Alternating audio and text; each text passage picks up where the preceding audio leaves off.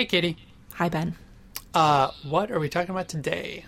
We are talking about heterogeneous treatment effects and how you can use machine learning methods like decision trees to understand causal inference questions like who is going to respond to a certain treatment. Awesome. You are listening to Linear Digressions. So, causal inference is saying we did a certain thing and it caused this other thing to happen. Yeah, let's take the example of trying to understand, do medications development. So you're trying to understand there's a bunch of people who are, let's say, they're very sick. Maybe they have, let's use cancer as an example. So a whole bunch of cancer patients were interested in trying to think of new medications that might improve their prognosis. And we are in the business of trying to unpack that problem, like medical researchers or something working in clinical trials. So if we were to naively take, let's say, like everyone who has cancer and give them our new medication, then over the entire population, we would calculate some kind of what we would call the average treatment effect. So that's of all of the people that we treated, how many got better, how many, stayed the same or got worse. And then you can average that out for the entire population. You say on average, people get 10% better. Or they get 20% better or something. Is this example including, say, a control group? Or is this just looking at the effect over time when you give a certain treatment to a group of people?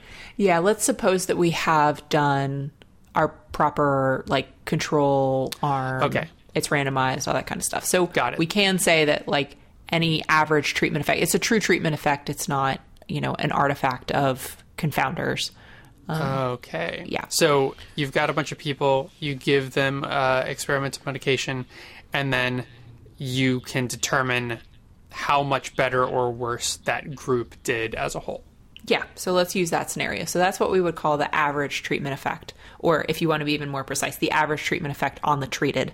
Because, for reasons of causal inference. But anyway, average treatment effect is saying just if you were to pull some person at random from the population.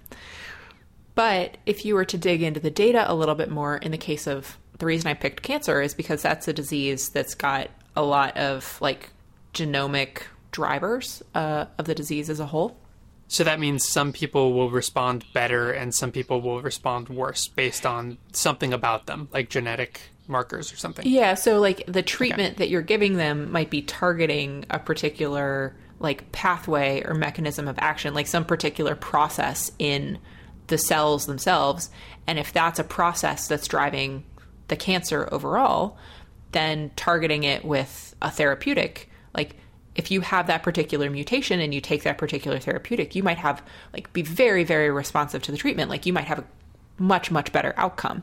Whereas if there's, your neighbor in the next bed over might have a totally different type of genomic driver of their disease.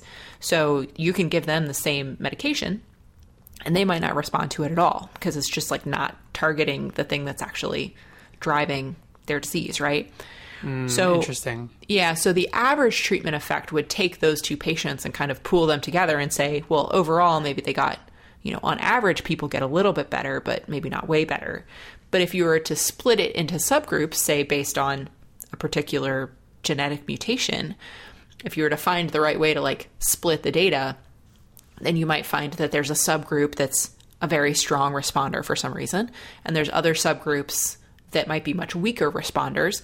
And if you're doing a data analysis, of course, or if you're a scientist studying this disease, then that heterogeneity of the treatment effects is something that's very, very interesting to you because it gives you more information about how the treatment is actually working. It might help you understand who you should be, which types of patients would be good candidates for this treatment, all that kind of really important stuff about the problem that you're trying to solve.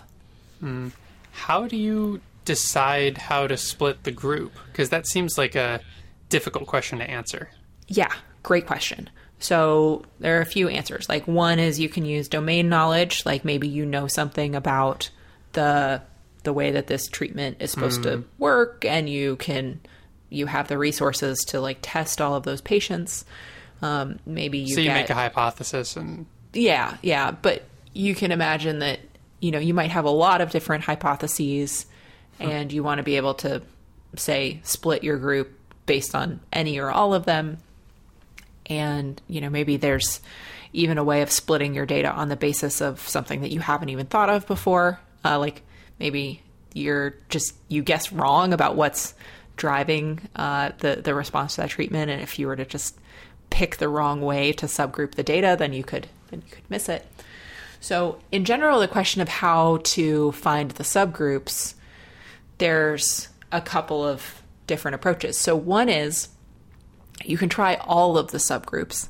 So you can have a very finely grained division of your data into like many very small subgroups. The problem with that is that just based on statistics, there's a really good chance that some fraction of those subgroups, like let's say 5% of those subgroups, if you pick a p-value of 0.05, will look like they have some kind of statistically significant, deviation from the null hypothesis. And you're saying like, haha, we found a group of super responders, but it's like, you just like, that's just luck of the draw. I was wondering about that. Yeah, because if you take any data set, no matter how big, and then you just keep testing different ideas, eventually you're going to get the data that you want, but not because that's actually, representative of what's really going on. Yeah, you just keep picking up little shoots of hay, and then you're like, is this a needle? Is this a needle? Is this a needle? And like, because of the way statistics works, like some percentage of the time you'll be like, haha, yes. And then you've had a spurious discovery. And you have to worry about that. It kind of seems like shaking a magic 8-ball over and over and over again. Right, until it tells you like the thing. And it's like, no, the answer to your question is no. But eventually. Yeah, if you shake it enough times. So we have kind of the statistical equivalent of that if you're trying to do like a comprehensive search across subgroups. Nonetheless, there's ways that you can correct for multiple hypothesis testing is what this is called. But instead, what I want to focus on today is another idea for a way that we could find the subgroups. And this is from a method by Susan Athey and Guido Imbens, they have kind of an interesting background that I want to digress into here for a moment, which is that they're econometricians. So these are folks who have a background in studying causal inference, and they think a lot about computing treatment effects and all of this kind of stuff. But they have a lot of expertise in machine learning as well, which econometrics and machine learning haven't always been super closely entwined. But these folks sit at this interesting intersection of the two. And so the paper that, or the method, this is from a paper from 2016. It's entitled Recursive Partitioning for Heterogeneous Causal Effects. So recursive partitioning, what they're actually talking about here is basically a decision tree. So if you're a machine learning person, like probably most of our listeners are, you're familiar with the idea of a decision tree, which is namely this binary tree structure that allows you to split the data into, according to the binary decision rules of a tree, split your data into a bunch of different little partitions. Each of the leaves can be thought of as a partitioning of the data. And then in a decision tree, what you're usually trying to do is for each of those leaves make a prediction about some kind of class label for like a supervised learning problem. But in this case, what they're thinking about is, well, let's think about each of those partitionings of the data is actually like a subgroup in our analysis. And we want to be calculating the treatment effect in that subgroup.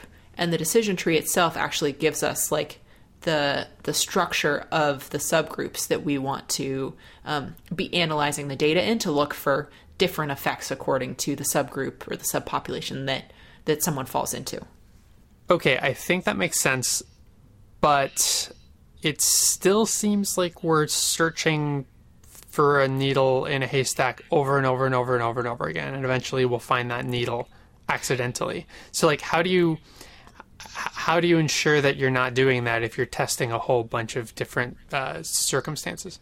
Right, because the way that you're training that decision tree in this case is, you're looking for different subgroups that split your population according to how they respond to the treatment. So, you have kind of an infinite number of different cuts that the decision tree could make in order to partition the data set, which means that it can pick the cuts that shove all of the super responders into one group together. And then it's easy to think that you've, it's easy to overestimate, for example, the treatment effect that you have in that group. Is that what we refer to as overfitting? So kind of. So overfitting in the case of like a supervised classifier usually means, I think of it as like the classifier has memorized the data, and so it's not going to generalize well to new cases.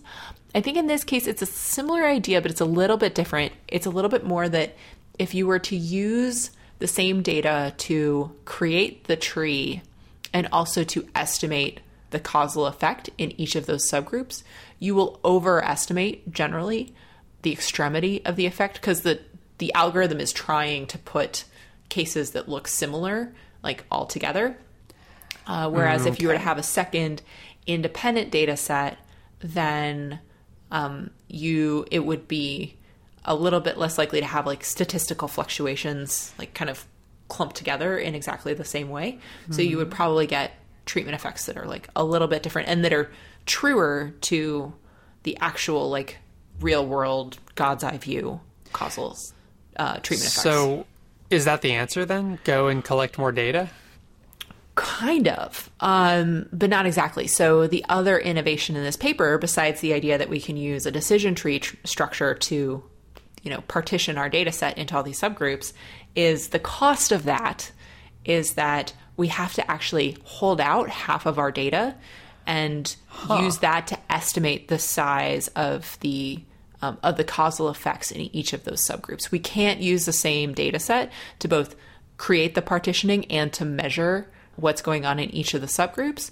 Instead, we need to pay the price of holding back half of our data and sending it through the tree after we've created it to estimate what the effect size is in each of those leaves. Otherwise, that's the only way to get an unbiased estimate of the treatment, the size of the treatment effects in each of the groups. That makes sense. I guess because you can't really go in the real world and just collect more data that's biased and that's unbiased, I guess.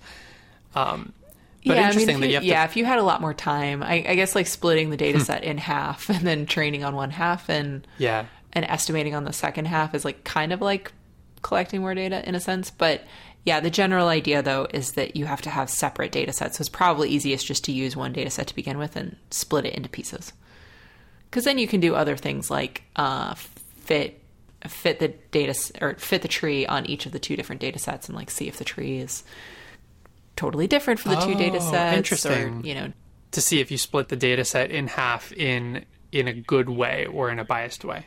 Yeah, and this is like going a little bit beyond the scope, at least of this paper, I think. This is me like freewheeling a little bit here. But what they do spend a lot of time talking about in this paper is from an econometric perspective, like how do we construct an unbiased estimator using this biased machine learning approach. And yeah, the answer is they call it like an honest method of estimating the effect size, which basically means you have to put half of your data set into a black box and not look at it until you're done, which is, it's kind of an expensive choice to make, is to, forego the precision that you get from incorporating that data. But in terms of it enabling you to both use this machine learning method and also to get unbiased estimates out of it in the end, maybe it's worth it.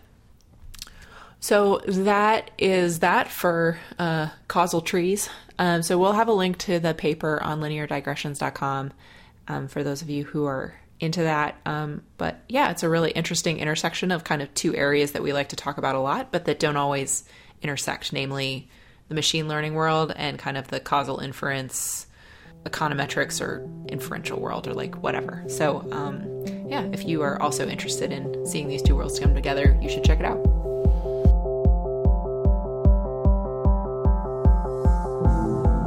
Linear Digressions is a Creative Commons endeavor, which means you can share or use it any way you like. Just tell them we said hi. To find out more about this or any other episode of Linear Digressions, go to lineardigressions.com. And if you like this podcast, go ahead and leave us a review on iTunes so other people get to listen to this content too.